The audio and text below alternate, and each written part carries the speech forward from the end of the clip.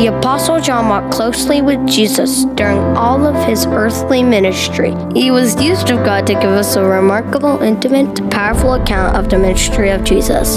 The Gospel of John was written so that we may believe that Jesus is the Messiah, the Son of God, and that by believing you may have life in his name. John composed his Gospel to provide reasons of saving faith, proclaiming that Jesus is the Messiah, the Son of God, and offers the gift of salvation. He declares these things are written so that you may believe. I don't think John ever forgot a thing. He was one of the earliest of the 12 original disciples called to follow Jesus. And so he tracked along with all of Jesus' earthly ministry. I don't think he ever forgot what he saw, the miracles of Jesus. John uses the term sign. That's how it's translated in our Bibles, and that's a great translation. If you understand by sign, he means it's the same word as a directional signpost, like an interstate arrow saying, if you want to get here, go there. And there are 7 distinct miracles in the Gospel of John that John uses the language of signpost to describe. And though he wrote the Gospel of John decades after the events of which he was an eyewitness, I don't think he ever forgot. From the first of those 7 distinct signpost miracles, which we'll encounter in John chapter 2 with the turning of water into wine at a wedding, to the 7th of them, the resurrection of Lazarus, right before that initial Passion Week, the 7th signpost miracle, the miracle that put his power right in the face of the Jerusalem leadership, and from an earthly viewpoint, sealed the determination of the Jewish leadership to see Jesus dead. No, I don't think John forgot a thing, no matter how many years went by. He didn't forget what he saw. He didn't forget what he heard. The declarations of Jesus. There's a characteristic of the language that Jesus would have used in his day-to-day conversations, that when you simply say a verb, and that verb is packaged in the first person singular. And there are lots of different forms of verbs in the Greek that Jesus would have spoken in his day-to-day language. When Jesus meant to simply say, or when anyone would say, for example, running. If you said that in the first person singular, you were understood to be saying, I am running. You didn't need the extra words. However, they were there. And 7 times that John makes much of, from the statement of Jesus, I am the bread of life, where he emphatically uses that language, to the 6th and 7th times, both of which occurred the night before the cross in Jesus' teaching, when he said, I am the way, the truth, and the life, and I am the true vine. When Jesus used the emphatic form of I am to make those statements, no one listening to him would have missed that he was reaching back to the burning bush in the book of Exodus, where the living God declared himself with the highest divine name, the greatest name God has for himself, I am. See, everything else in the universe depends upon something. No other existence in the universe is utterly non-dependent and self-contained except the existence of the I am. John never forgot that Jesus distinctly and repeatedly let his listeners know he was God. He was and is the great I am. John never forgot what he saw, and he never forgot what he heard. He never forgot what he felt. That last Thursday night coming into the cross, our Gospel of John, which God has given us, which John wrote later in life, is divided into 21 chapters.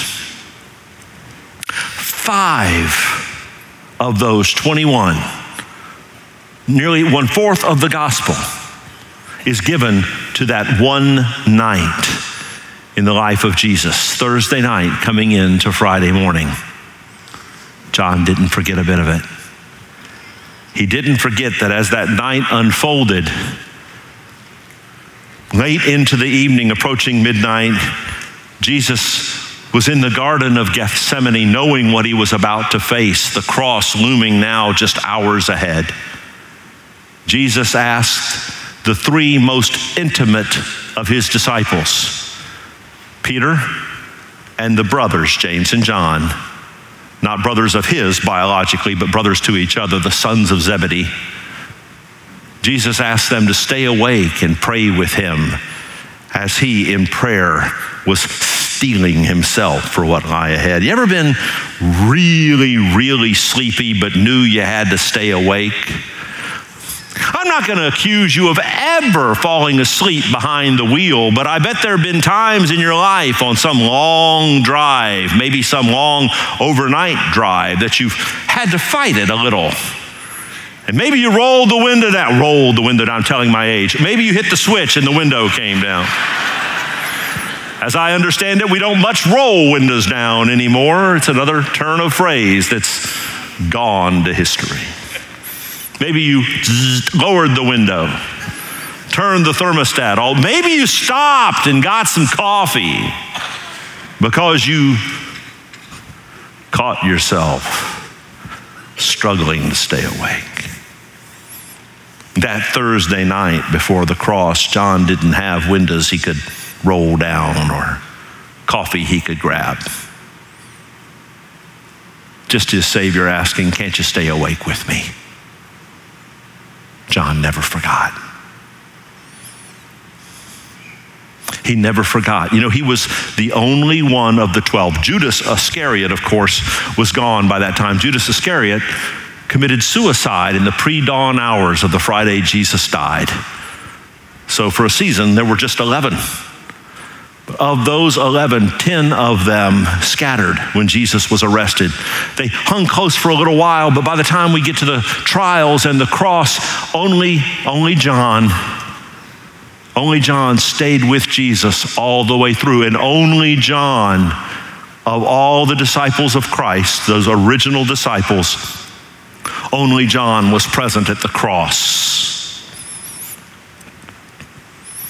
And in our Savior's last moments, Jesus' biological half-brothers had not yet come to faith in Christ, not as of the cross.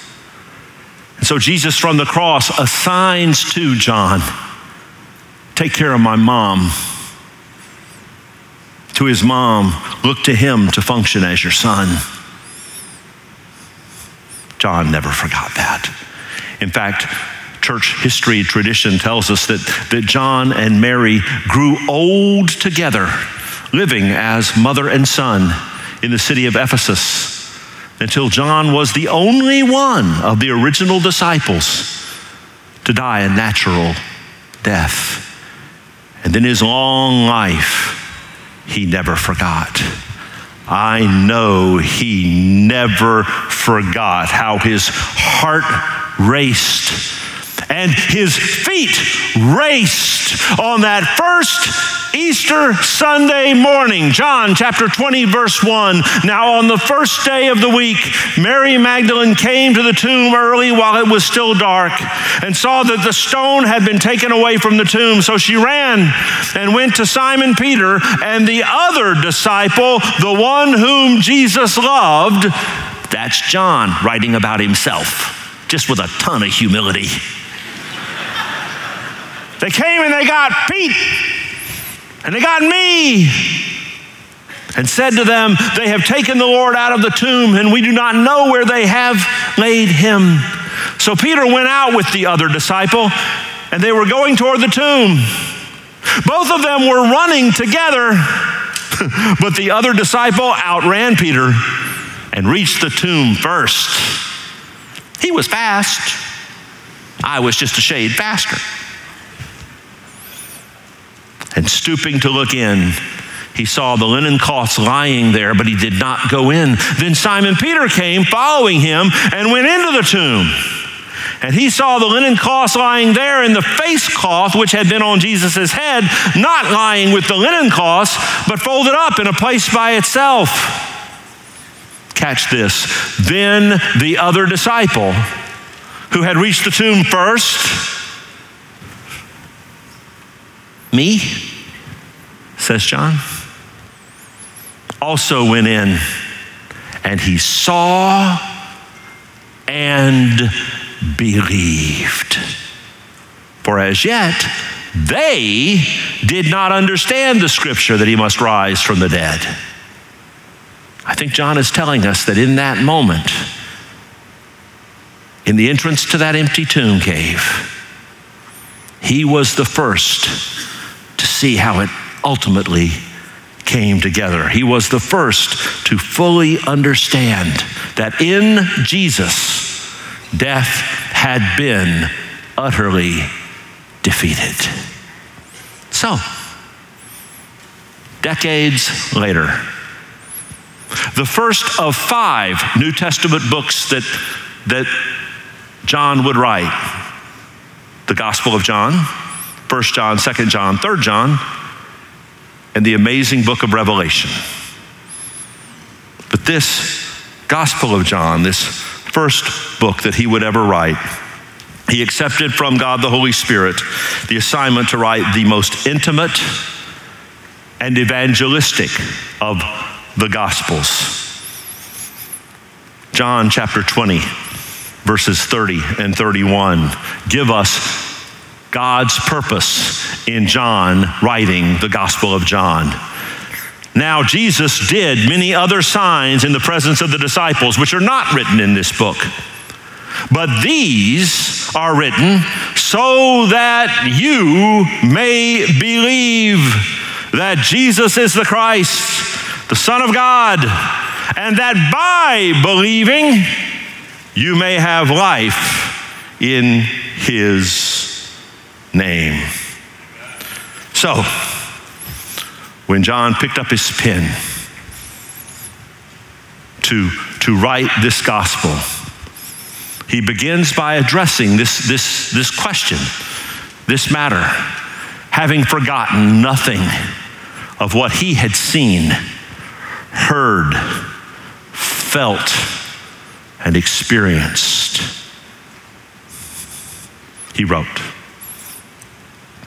"In the beginning was the Word, and the Word was with God, and the Word was God. He was in the beginning with God. All things were made through him, and without him was not anything made that was made. In him was life, and the life is the light of men. The light shines in the darkness, and the darkness has not overcome it. Jesus is God. And in those 5 verses, there are so many things being asserted, so many things being said, so many things we are reminded of. They already stood well proven by the time John wrote, but here we are 2,000 years later. And we have not seen with our eyes what John saw. We've not heard with our own ears what John heard. And so John, under the inspiration of the Holy Spirit, that we may believe, puts forward at least 4 strategic things about Jesus that we would know and believe and find life.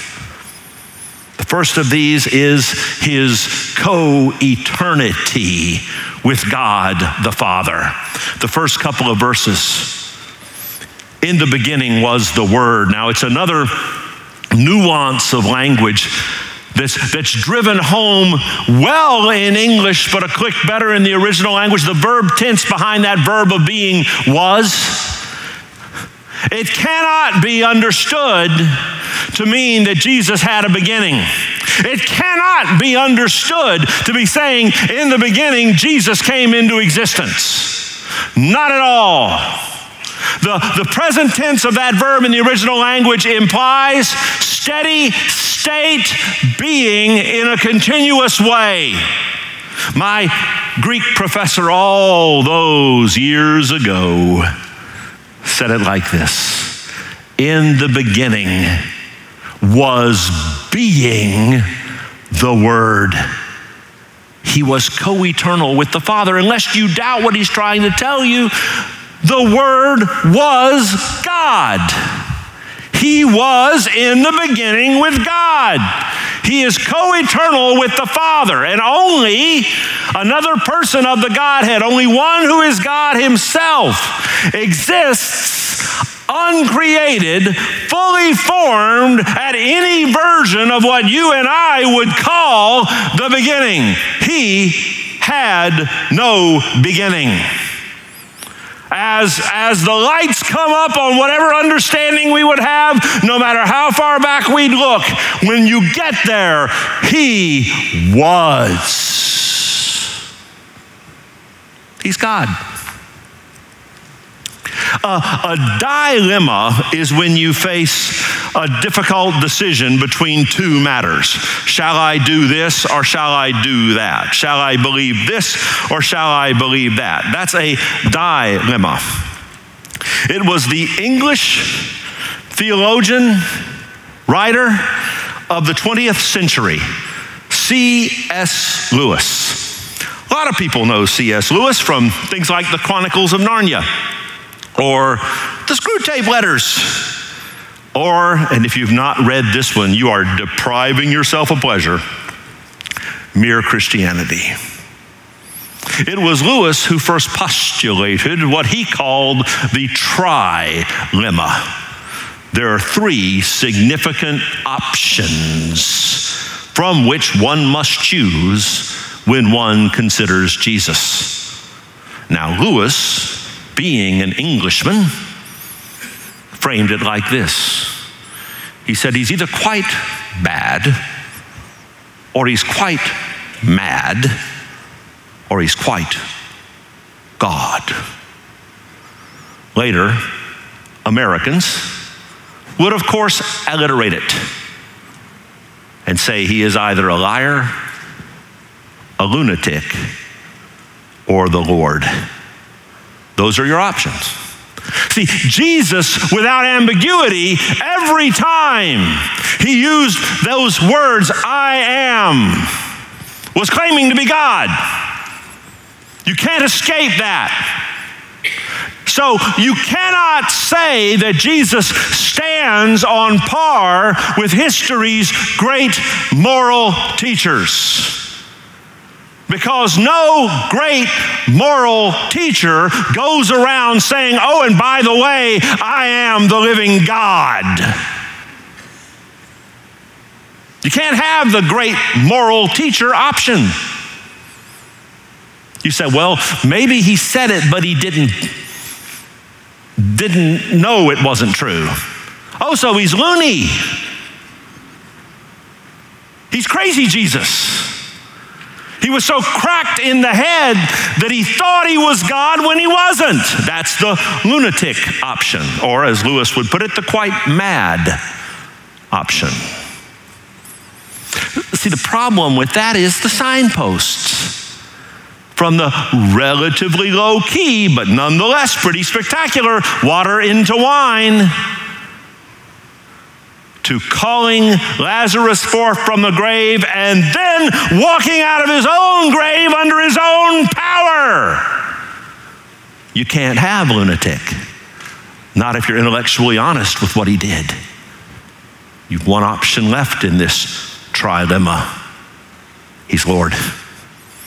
He is exactly what he said he was, exactly what he proved he was. Co-eternal with the Father, Jesus is God. Not only his co-eternity, but Romans 2, his creativity in all things. Christian, you must give not an inch to those who would assault the biblical truth of creation. There are extraordinarily strong scientific and cosmological philosophical arguments for God as he has revealed himself to be, the creator as he has revealed himself to be. Those grand arguments shall wait for another day, but the one who walked out of the grave under his own power claimed for himself the position of the God of the Old Testament, who is the creator of all things. That's Jesus. And if I may take it down a bit from the grand cosmological scale to the quite intimate scale, let me tell you what it means that he is the creator of all things. On a quite intimate level, what that means is you exist because you were his idea. He came up with you.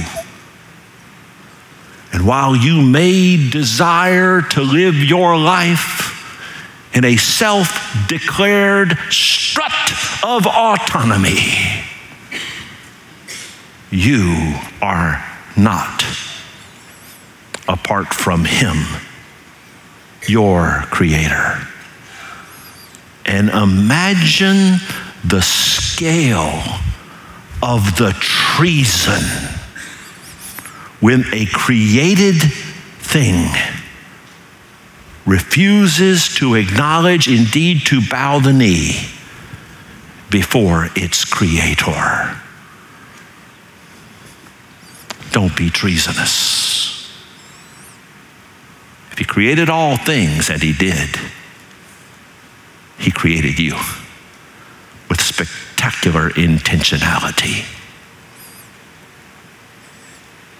If you're here this morning and you're inside a church but outside of Christ,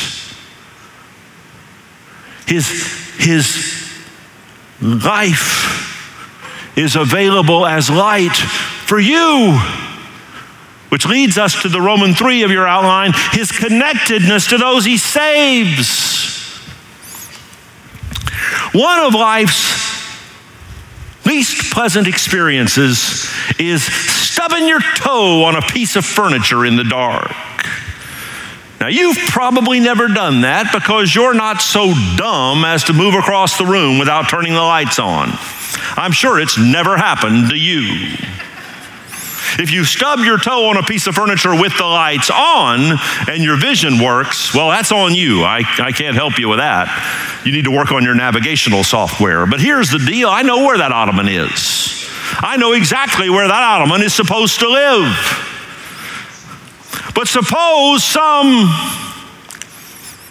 well-meaning person shifts that ottoman about 6 inches. And my little toe catches it in full stride.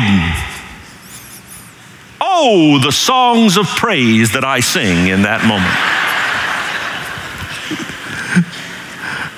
Darkness will screw you up. See, here's the deal about darkness. Darkness hides detail, right? Some of you have eyes far younger than mine, and you laugh at us when we take our flashlights out to read the tiny menu. You laugh all you want. Keep it up. Keep it up. It's coming for you. Because, see, comparatively, darkness hides detail. It's light that brings the detail out. You know, darkness hides color. The part of your eye, the cells in your retina that send those color signals to your brain, those cells are very, very light hungry. And as the light gets dim, the colors fade. And in very dim light, if you can see it all, you see grays. The color's there, but it's not visible without the light. And even if you're not afraid of the dark, I'm not afraid of the dark, all right, let's do a little thought experiment. Suppose for the next 2 or 3 nights, long about 1 or 2 in the morning, outside your home, you hear loud bumping noises right up near your house. You don't know what's going on. It's going on every night. What are you going to install outside your house if you don't already have it? Floodlights. You're not going to put noisemakers out. You're not going to put aroma diffusers out. You don't need your sense of smell enhanced. You need to see what's going on. If you go out to look, the first thing you're going to grab is a light. Light brings clarity. Darkness is associated with fear, anxiety, the unknown. Light gives joy and freedom. His life is the light of men. And for those whom he saves, he brings us out of darkness into light. The book of Isaiah, in one of the great Christmas passages announcing his arrival, says, "The people who walk in darkness have seen a great light." Is your life characterized today by the dingy, colorless, fearful darkness? Oh, Jesus invites you to the crisply detailed, spectacularly colorful, and joyfully revealed life that he provides for all who will hate their sin and turn in faith and love to the Savior. This is the invitation of the empty tomb, which leads to our Roman 4, his conquest at the empty tomb. John was not a terribly literate man. He was not a terribly philosophical man. The vocabulary and language of John's writing is among the simplest in the New Testament. Everyone who's ever been a first-year seminary student taking first-year Greek has spent most of that first-year Greek year working in the writing of John. He's the most approachable writer. And yet the ideas about which he writes. And when he wrote verse 5, the light shines in the darkness. By the way, these have an emphatic article. The light, not just some light. The darkness, that darkness that has captured the souls of lost people. The light of Christ shines in the darkness of lightness. And that darkness of lostness has not overcome it. Oh, at that moment, you know he's remembering the empty tomb, because darkness, he was at the cross. He knew all about darkness's finest hour, when it turned pitch dark between noon and 3 on the day Jesus died on the cross. Darkness's finest hour.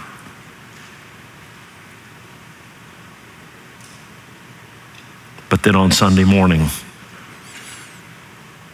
when he won that foot race to the empty tomb and then clambered in behind Peter, saw those discarded grave clothes and believed. What did he believe?